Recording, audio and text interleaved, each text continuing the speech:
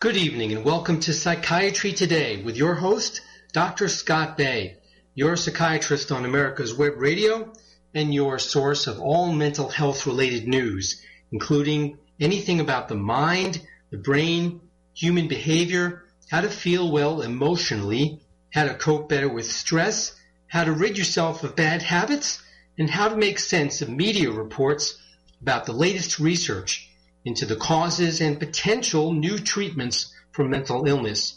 Along the way, trying to better inform the general public about mental illness and the treatments for it, and trying to reduce the stigma associated with having a psychiatric diagnosis and needing treatment. All of that without the hype and distortion of other media sources and with the benefit of more than 20 years in the practice of psychiatry. Welcome back to the show. And this is the Wednesday, October 29th edition of Psychiatry Today. Hope you've been feeling well. And another reminder for those of you who suffer from seasonal affective disorder, or otherwise known as winter depression, we're going to be turning the clocks back to leave daylight savings time this coming Sunday. And so you want to be prepared for that. If you own a light box, time to start sitting under it now, every morning for, say, half an hour or so, whatever you're used to doing this time of year. Get a jump on it before we turn the clocks back. It'll work better that way.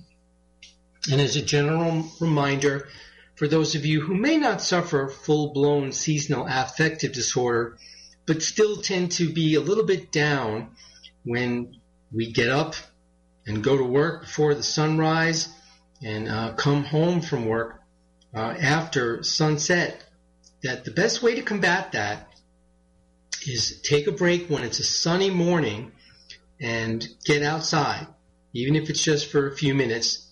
That will certainly help. If you're stuck inside and it happens to be a sunny day, open the blinds and curtains wide, and that will certainly help.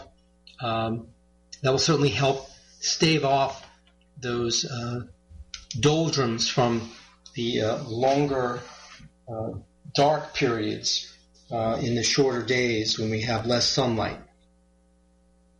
Now, as far as this week's top mental health story, this has to be the article that says there is no proof that these brain training games work.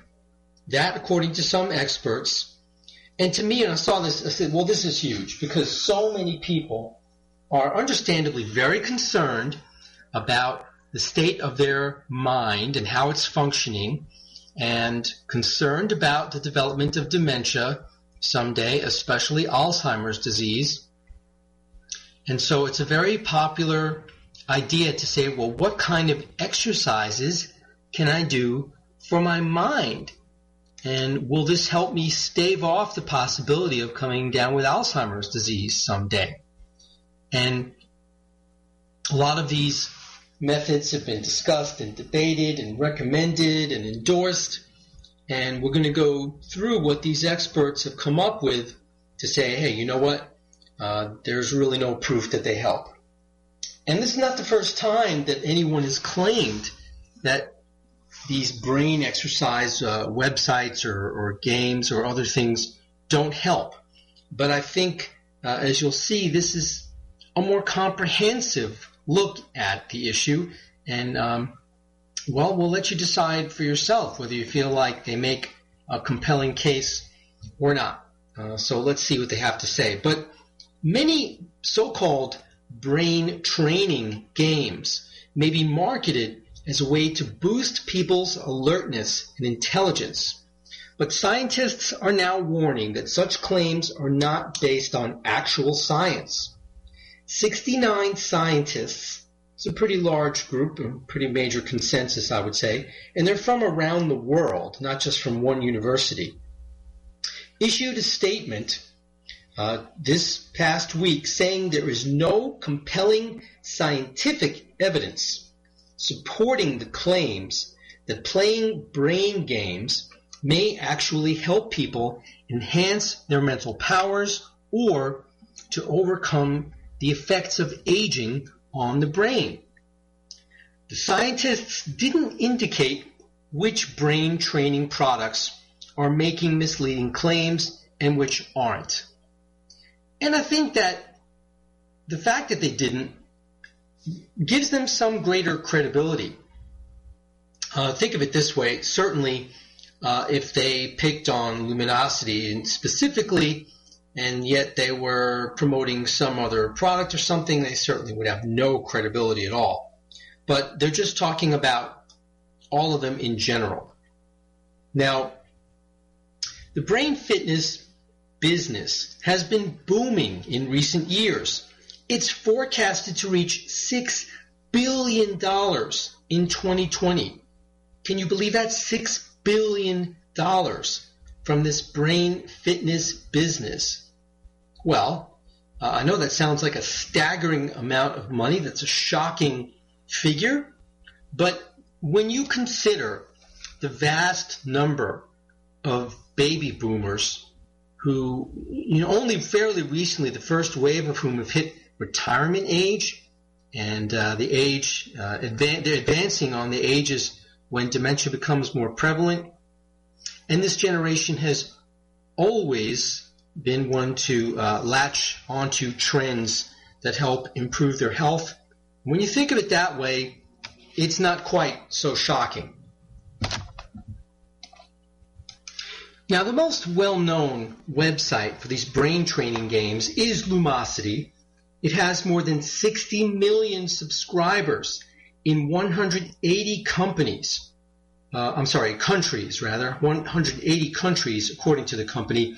California-based Happy Neuron, a neuron is a brain cell, has nearly 11 million users and offers brain training programs to stimulate the main 5 cognitive functions, including memory, attention, language, and logical thinking.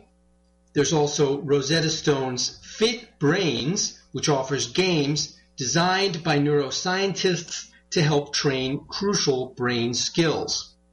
Some companies take their focus a step further from working on basic mental functions.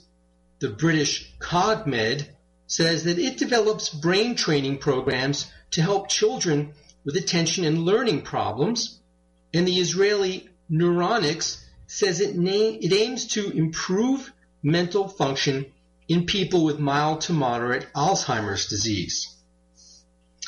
Now, you should know the British are not very big on treating kids for attention problems with medications, and Israel are trying real hard to be on the cutting edge of treatment for Alzheimer's disease. Now, the scientists involved in issuing this new statement, again, the 69 scientists from around the world, they said they take issue with companies that, quote, assure consumers that claims and promises are based on solid scientific evidence, unquote, because they say the scientific literature does not support these claims. It is customary for advertising to highlight the benefits and overstate potential advantages of their products. But in the case of the brain games, companies also assert that the products are based on solid scientific evidence developed by cognitive scientists and neuroscientists. So this group felt compelled to issue a statement directly to the public. Some brain training products with misleading claims may especially exploit the anxieties some older people have regarding age-related cognitive decline. Some of the brain games even claim to help prevent Alzheimer's disease. However, no studies have demonstrated that playing brain games cures or prevents Alzheimer's disease or other forms of dementia. Although some studies have found that playing brainy games seems to improve people's thinking skills, the studies have generally looked at people's scores on tests given in a lab setting. The problem with that is that findings in the lab do not necessarily translate to complex real-life mental skills. Moreover, it is unclear how long such improvements may last. Do not expect that cognitively challenging activities will work like one-shot treatments or vaccines. There is little evidence that you can do something once or even for a concentrated period and be inoculated against the effects of aging in an enduring way. In all likelihood, gains won't last long after you stop the challenge. That caveat from this group of researchers. Still, it is true that the human brain can change and improve, even in old age. Any new experience that requires mental effort can produce changes in the brain. However, not every change is significant enough to help with the brain's general health. The jury is definitely still out on the best way to sharpen mental abilities. But playing brain games is likely not as effective as learning a new language or a new musical instrument or exercising, according to the researchers. Now, I have talked before on the show about how other scientists have concluded that the only means of improving brain function that have solid scientific evidence based on clinical studies are physical exercise, especially aerobic or cardiovascular exercise, something that gets your heart rate going. Again, reinforcing the point that whatever is heart healthy is also brain healthy, and remaining socially active. Remaining socially active has been shown to be correlated with staving off the incidence of dementia. So being socially interactive with other people is stimulating to the brain, and interacting with others and thinking about what they're saying and formulating a response and things like that, all of that stimulates the brain. So I would say save your money. Don't buy these brain training games. Instead, engage in physical exercise, engage in social activity. All right, we're going to take our first commercial break. When we come back, we'll have more mental health related news. You're listening to Psychiatry Today with Dr. Scott. Be right back. This is Dr. Susan Blank, Medical Director for the Atlanta Healing Center. Our team is able to offer a multitude of treatment options such as quantitative EEG, also known as brain mapping, hormonal and nutritional assessments, neuropsychological testing, and cognitive therapy, along with traditional 12-step facilitation. And we can even offer you, if appropriate, a gentle medically managed detox. Please contact us at 770-696-9862. Don't be hoodwinked by the left, who wants you to believe the fairy tale that we can power America on butterflies, rainbows, and pixie dust. I'm Marita Noon. Get the truth about energy on my show, America's Voice for Energy, only on America's Web Radio. This is Dr. George from Peachtree Ear, Nose, and Throat Center.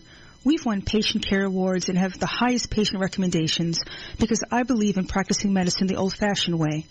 Practicing good medicine is based in listening to the patient and making a care plan that's individualized. The best medical care is given when there is a strong doctor-patient relationship built on mutual trust and respect. At Peachtree ENT Center, we believe in taking care of the whole patient because healing is more than writing a prescription. Whether you have problems hearing or your child has frequent throat infections, from the time you call our office and speak to a real person, you'll be treated as an individual, not an ailment. During your visit, you'll not be rushed, and all of your questions will be answered. And when possible, I will recommend natural treatments to fix the problem. If surgery is recommended, cost-effective, minimally invasive treatment for snoring, sleep apnea, or sinus problems will be offered because Peachtree ENT Center is where patient care counts. If you'd like to make an appointment, call 404-591-9100 or reach us on the web at www.peachtreeentcenter.com. This is America's Webradio.com, the best in chat radio designed just for you. Welcome back to Psychiatry Today. Once again, your host, Dr. Scott Bay, your psychiatrist on America's Web Radio with all the latest mental health-related news. Now, in the first segment of the show, we're talking about some scientists who find that brain training games don't work in terms of improving memory and thinking and cognitive function, and certainly couldn't be considered viable means of preventing Alzheimer's disease. Now we're going to go over a couple of other articles having to do with ways people can preserve memory. This next article that I want to talk to you about, there's some research that was done, University of Texas, Galveston, and also University of Kentucky and University of Maryland. They are saying that if you're over 60 years old, drink up. Alcohol is associated with better memory. Now, that's the headline, that's the soundbite. We're going to take a closer look at this research and what it's really saying. But right off the bat, this is a perfect example of how the media will distort the message of medical research study and create a soundbite with misinformation and something that you could easily see would give some excuse to drink too much and make a false claim. Well, hey, doctors say it'll improve my memory. Well, not so fast if you're going to overdo it, and really not so fast at all, as we'll see. So anyway, these researchers found that for people 60 and older who do not have dementia in the first place, okay, light alcohol consumption during late life is associated with higher episodic memory, that is, the ability to recall memories of events. Well, let's break that down a little bit. First of all, light alcohol consumption, it's not defined in the article, but this is not talking about drinking a lot. Moderate alcohol consumption is considered up to 2 drinks a day for a man, up to 1 drink a day for a woman. That's moderate alcohol. So light alcohol would be even less than that. So that would be, say, maybe up to 1 drink a day for a man and up to a half a drink a day for a woman. Not sure. Again, that there is no definition in the article about what they mean by light alcohol consumption. I can only extrapolate from what we know the definition of moderate alcohol consumption is and assume light is less. Now, they do mention something about moderate alcohol consumption. They say that was linked with a larger volume in a particular brain region critical for episodic memory. It's called the hippocampus. It's in the temporal lobe of the brain. Now, the relationship between light alcohol consumption and episodic memory goes away if hippocampal volume is factored in, providing new evidence that the function of this region of the brain is a critical factor in these improvements. Now, this research was published in a journal known as the American Journal of Alzheimer's Disease and Other Dementias. They looked at more than 660 patients in the well-known Framingham Heart Study Offspring cohort. These patients completed surveys on their alcohol consumption and demographics. They completed a battery of neuropsychological assessments, and they also were assessed for the presence or absence of one genetic risk factor for Alzheimer's disease, the ApoE4 gene, and they had MRIs of their brains. And the researchers found that both light and moderate alcohol consumption in older people is associated with higher episodic memory and larger volume of the hippocampus. Now, as far as executive function in terms of thinking or overall mental ability, had no effect. So it was very narrow, only on episodic memory, which is, again, the ability to recall memories of events. Now, findings from animal studies suggest that moderate alcohol consumption may contribute to preserved hippocampal volume by promoting generation of new nerve cells in this structure in the brain. In addition, exposing the brain to moderate amounts of alcohol may increase the release of brain chemicals involved with cognitive or information processing functions. They found no significant differences in cognitive functioning and regional brain volumes during late life, according to midlife alcohol consumption. Again, they only looked at late life alcohol consumption, and that they didn't see it based on midlife alcohol consumption may be due to the fact that adults who are able to continue consuming alcohol into old age are healthier and therefore have higher cognition and larger regional brain volumes than people who had to decrease their alcohol consumption due to unfavorable health outcomes.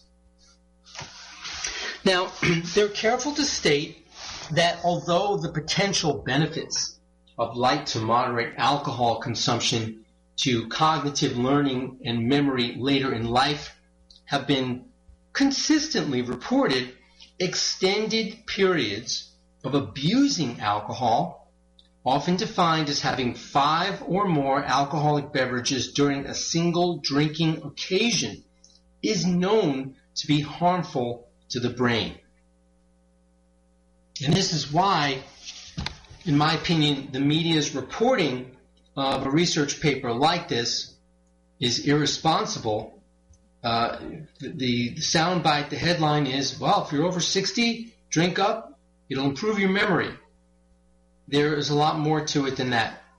Scientists know it's in a subset of older people who do not have any sign of dementia to begin with, and this was not the population of 60-year-olds at large. This was a highly screened out and distilled population taken from a subset of a major research study, and they were screened for many, many different things.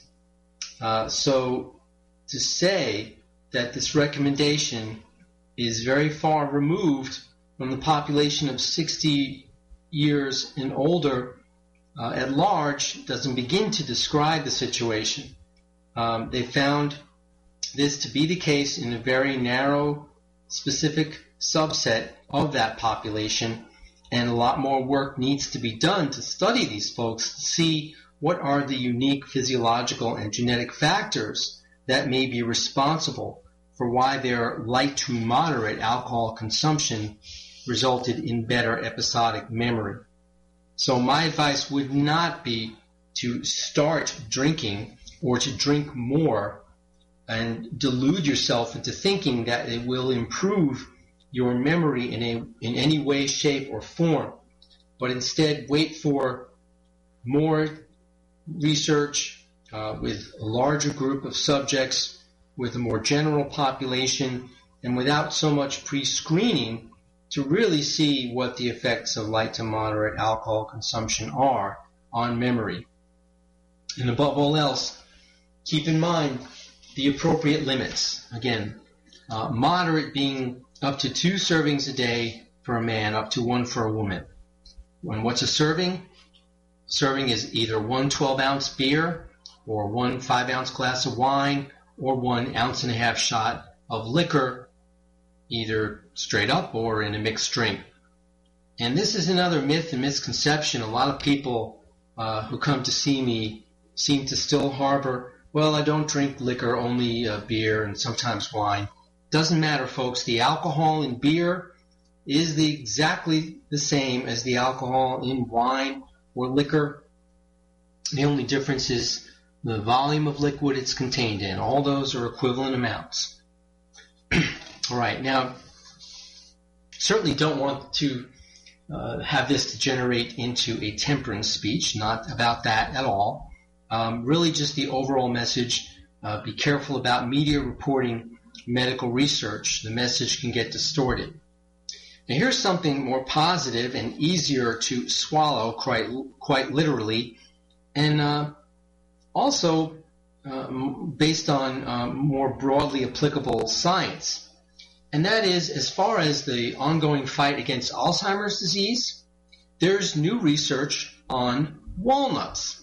Now, a new animal study published in the Journal of Alzheimer's Disease indicates that a diet including walnuts may have a beneficial effect in reducing the risk, delaying the onset, and slowing the progression of or preventing Alzheimer's disease.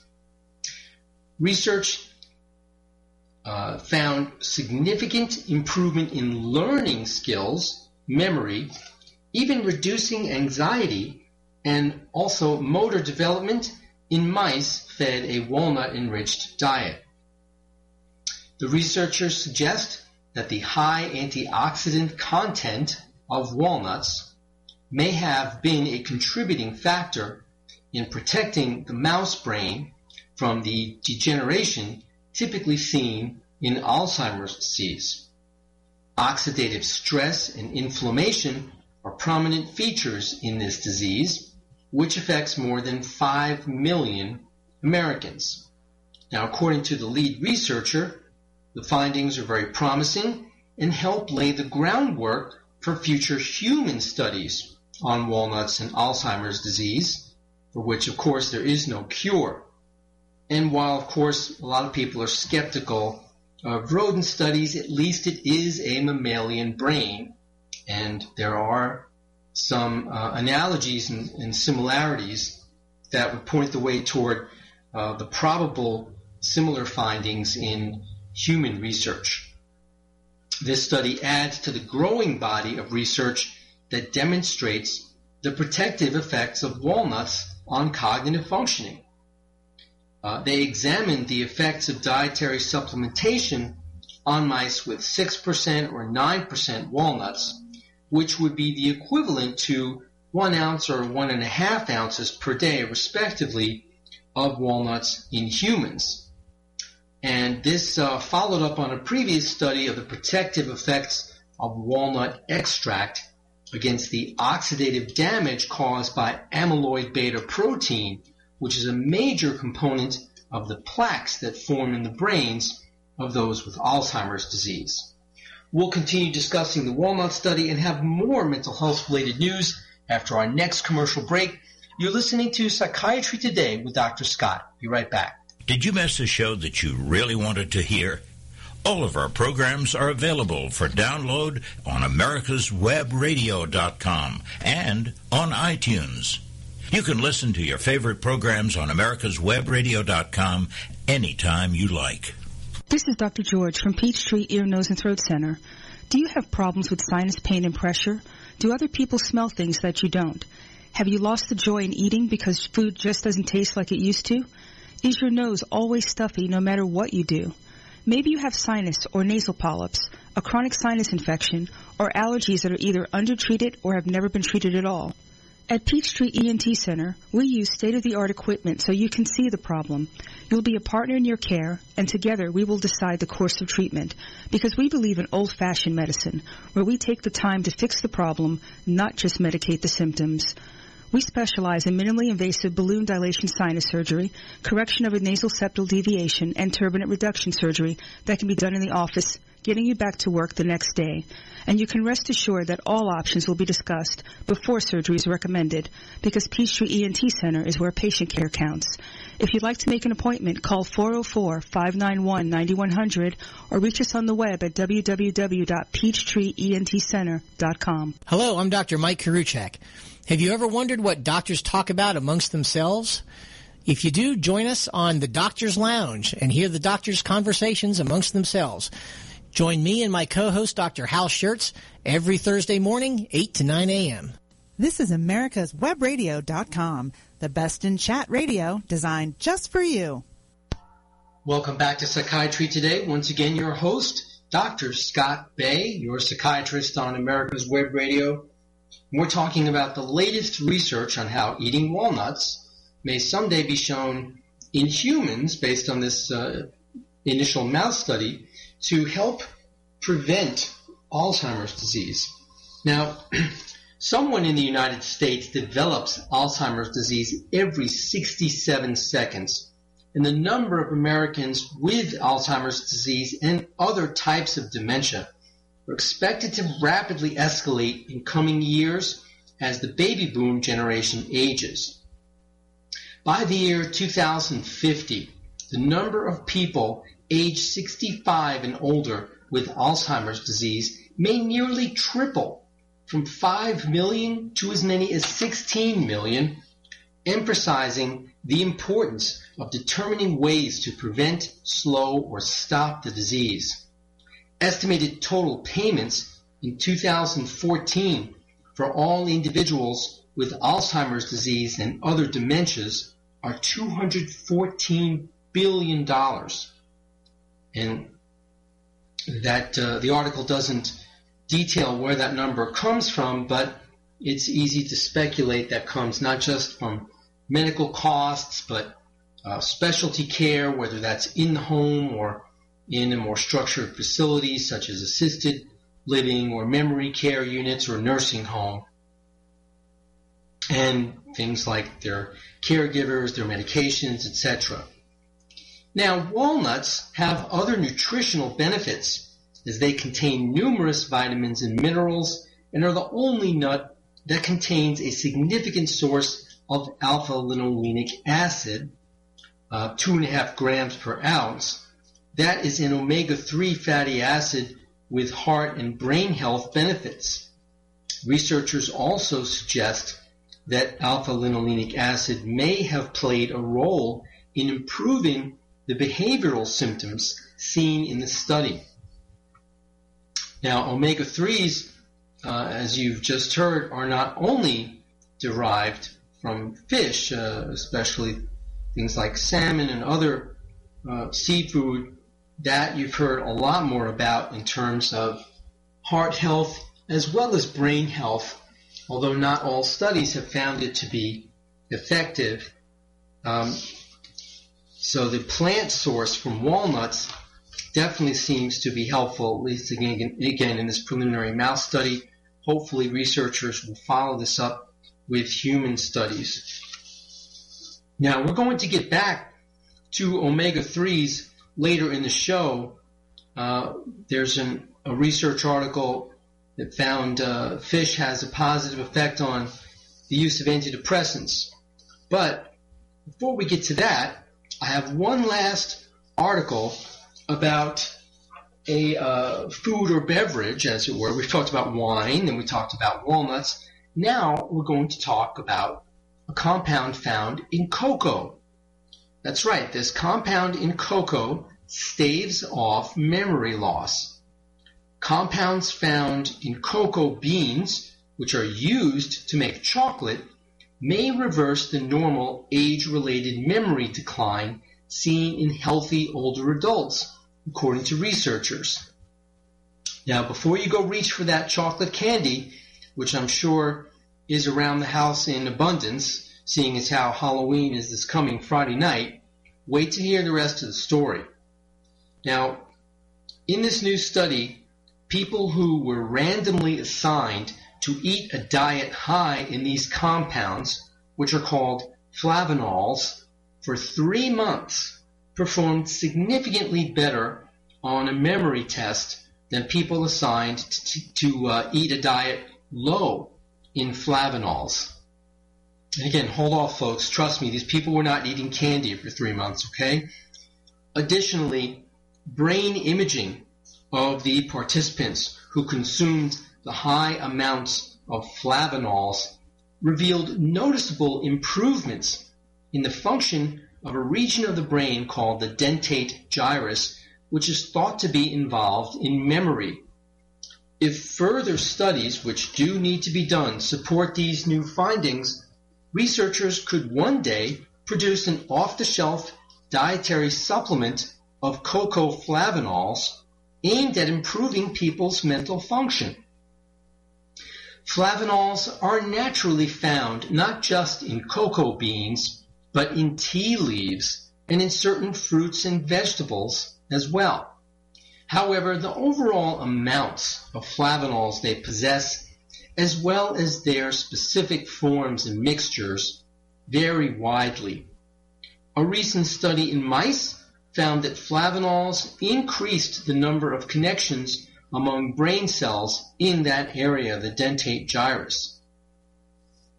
And other research found that changes in this region might be linked with age-related memory decline, such as forgetting where you parked the car or placed your keys. Normal age-related memory decline starts in early adulthood, but usually does not have any noticeable impact on people's quality of life until they reach their 50s or 60s. You can start to see short-term memory decline as early as age 40, and names are the first thing to go.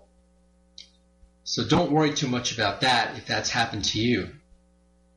Age-related memory decline is different from the devastating memory impairment that occurs with Alzheimer's disease, which happens when that disease impairs and destroys brain cells in various parts of the brain, including the memory circuits. In this new study, researchers wanted to see if cocoflavanols might improve dentate gyrus function and therefore boost memory. They looked at 37 healthy volunteers aged 50 to 69 who were randomly assigned to eat either a high flavanol diet or a low flavanol diet for 3 months. Now, 37 split into two groups. These are extremely small sample sizes, so certainly that limits the conclusions. 3 months is also not too terribly long. It would be great to see this followed up with a much, much larger group and longer-term study to really get a much more accurate and definitive answer. Nonetheless, what they did was the people on the high flavanol diet were given a drink containing cocoflavanols, which was prepared specifically for research purposes. So don't think you can just take some Hershey's Cocoa and mix this thing up for yourself. The food company Mars Incorporated partly supported this research, and they also made the drink. Now, justifiably so, this already should smack of potentially some commercial and corporate influence on the research. And, so all medical research has to document these potential conflicts of interest. One of the study's co-authors is employed by Mars Incorporated, which has long-term research and commercial interests in cocoflavanols. The other study's co-authors declared they had no financial or other conflicts of interest. Now, Mars made this drink using a proprietary process to extract flavanols from cocoa beans. Most methods of processing cocoa remove many of the flavanols found in the raw plant.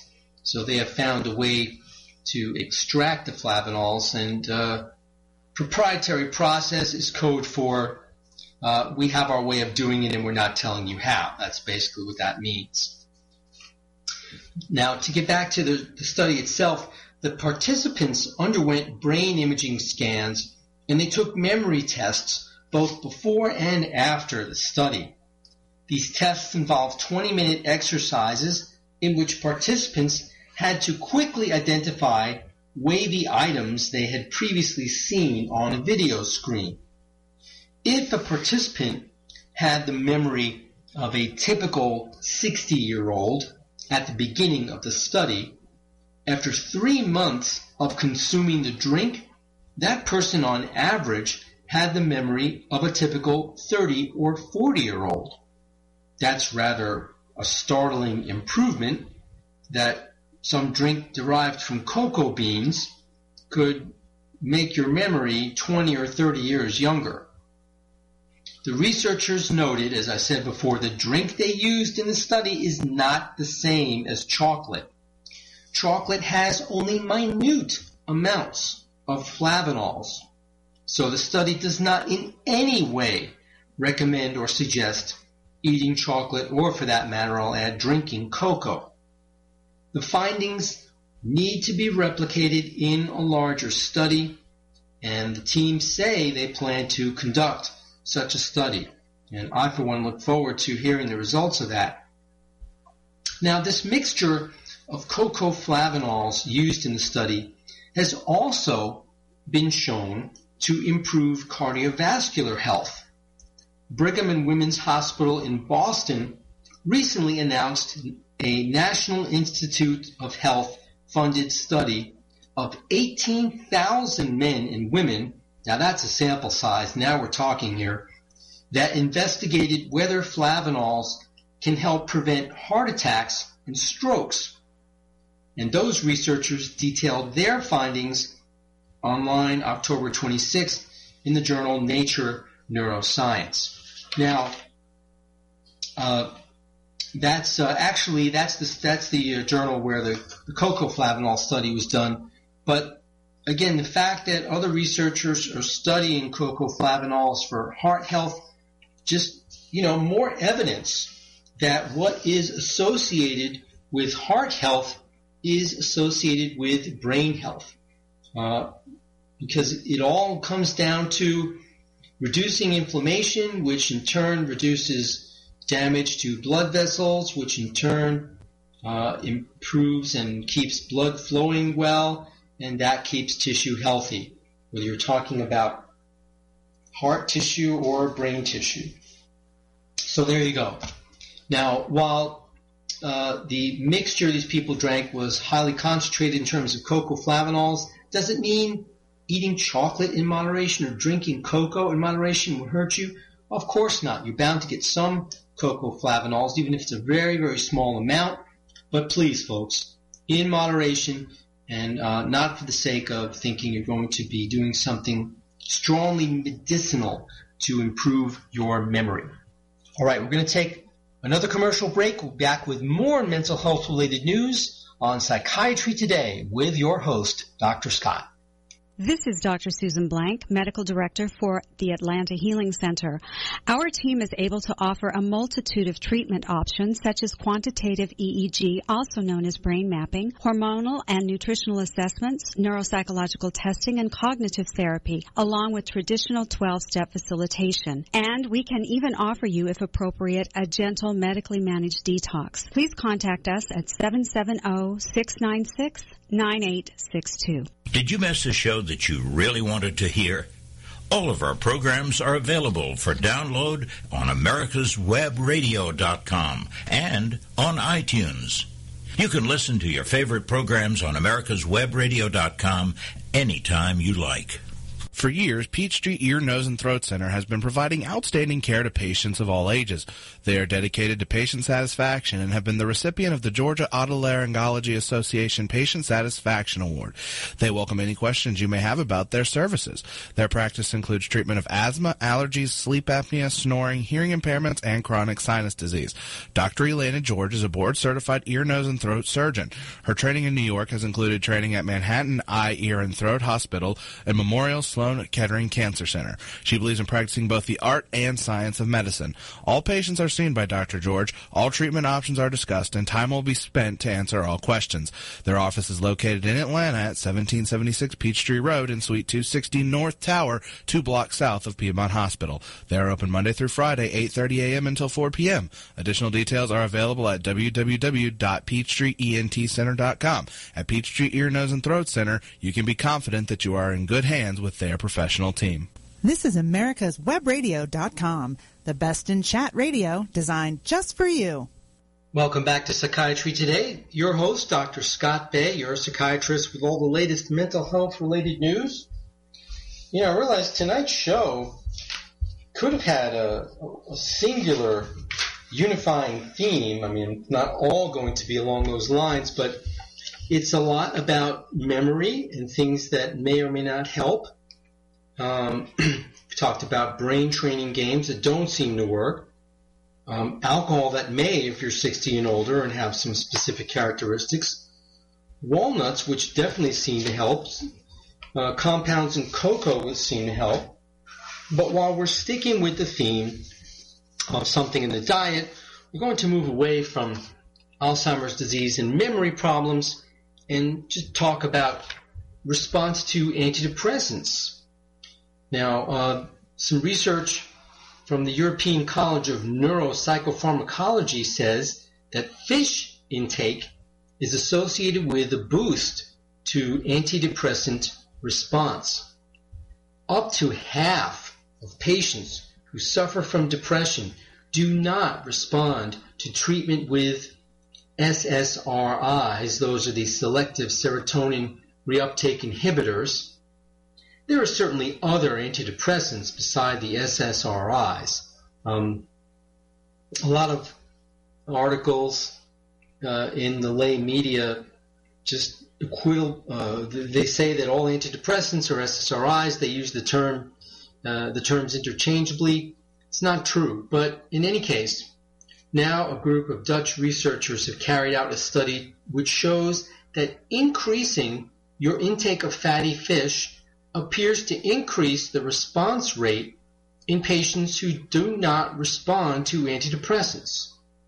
And this researcher is being presented at a Congress in Berlin. Now, according to the lead researcher, they're looking for biological alterations that could explain depression and antidepressant non-response. So they combined two apparently unrelated measures: metabolism of fatty acids and stress hormone regulation. Now, interestingly, they saw that patients with depression have an altered metabolism of fatty acids, and that this changed metabolism was regulated in a different way by stress hormones. The researchers were looking at the relationship between depression and fatty acids and various hormones, including the stress hormone cortisol.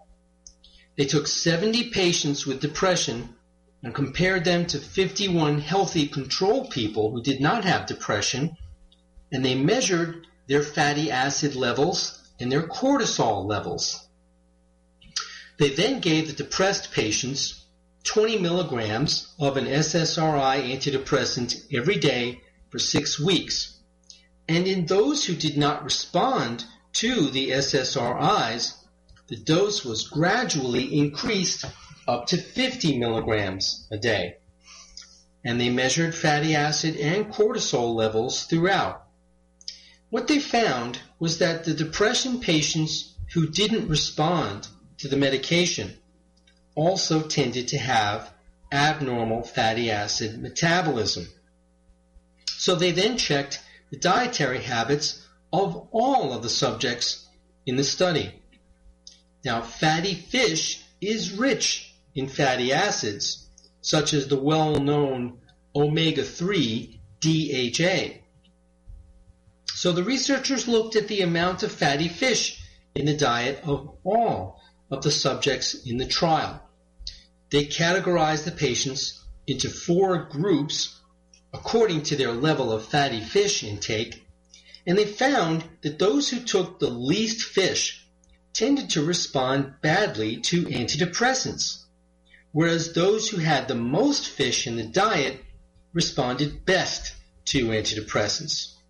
Those who ate fatty fish at least once a week had a 75% chance of responding to antidepressants, whereas those who never ate fatty fish had only a 23% chance of responding to antidepressants. Now, to just give you some perspective on the significance of those numbers, folks, even on a good day, antidepressants at best help 65% of the people who take them. To increase that to up to 75% for the people who have the most fatty fish in their diet, that is absolutely huge. And as far as the typical lowest level of success for antidepressants, that's usually around 33%. So if you just have no fatty fish in your diet at all, and you drop that success rate down from about a third down to 23%, that's also quite significant. What this all means is that these alterations in fatty acid metabolism in their relationship with stress hormone regulation were associated with future antidepressant response.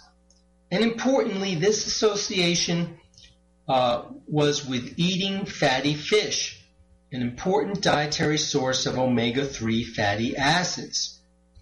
The findings suggest that measures of fatty acid metabolism and they're associated with stress hormone regulation might be of use as an early indicator of future antidepressant response. Fatty acid metabolism could be influenced by eating fish, which may be a way to improve antidepressant response rates.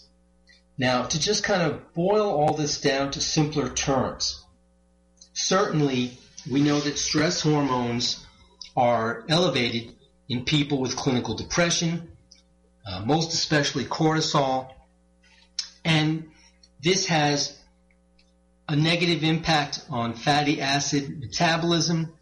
Eating more fatty fish will improve fatty acid metabolism, and people who do that see a better response to antidepressant medications.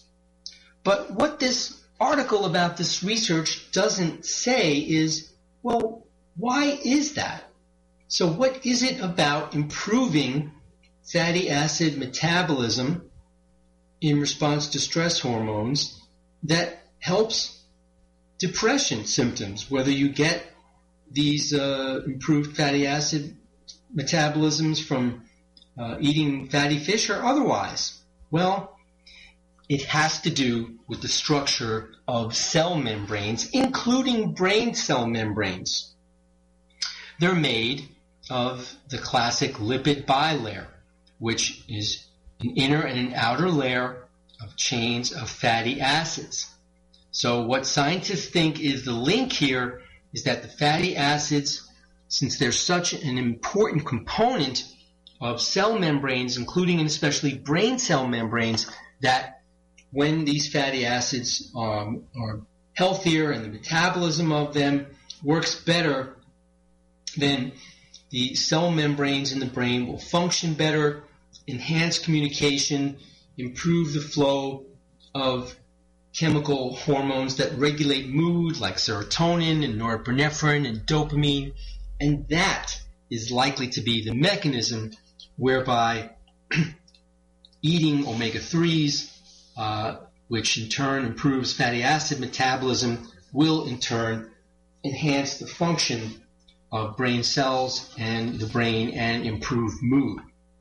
So there you have it, somewhat of a long walk, but at least now we have some pretty direct insights into how it may be that eating fatty fish and increasing your omega-3s may relieve depression.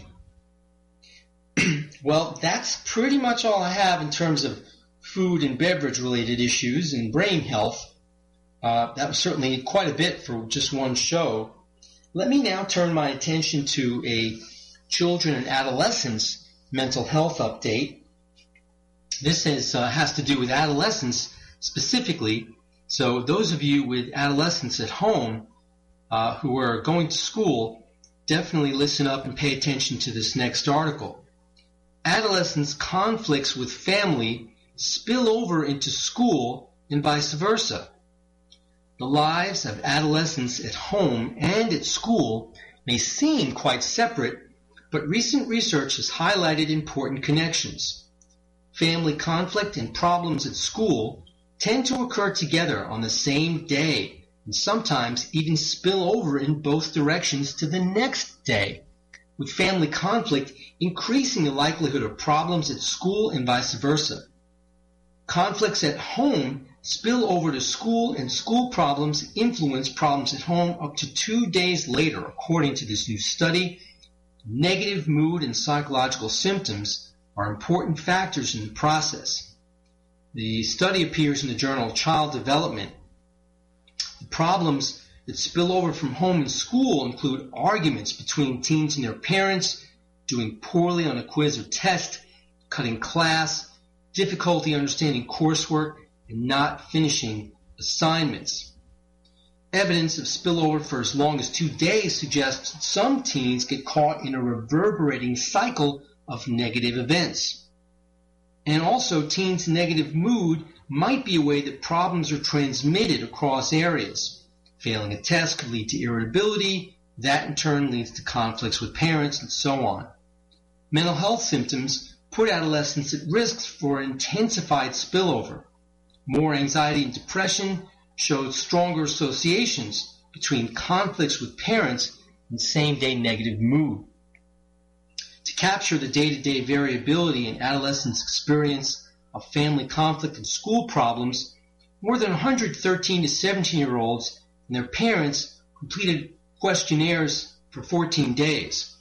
There was a large mix of races and ethnicities and income ranges, and all three family members reported on conflict during the day that was ending. Teens reported on their mood and school experiences on the same day. And the teens also completed questionnaires on symptoms associated with depression, anxiety, and externalizing problems. Hopefully this can inform interventions to help teens better handle their negative moods and improve their relationships with family as well as how they do academically. And with that, folks, it brings us to the end of tonight's show. I hope you found the interesting information that I presented to you informative. I certainly enjoyed bringing it to you, and I hope that until we get together again next week, you have a wonderful, stress-free week. But if not, then you need to call Dr. Scott. Good night, and thanks for listening. This is America'sWebRadio.com, the best in chat radio designed just for you.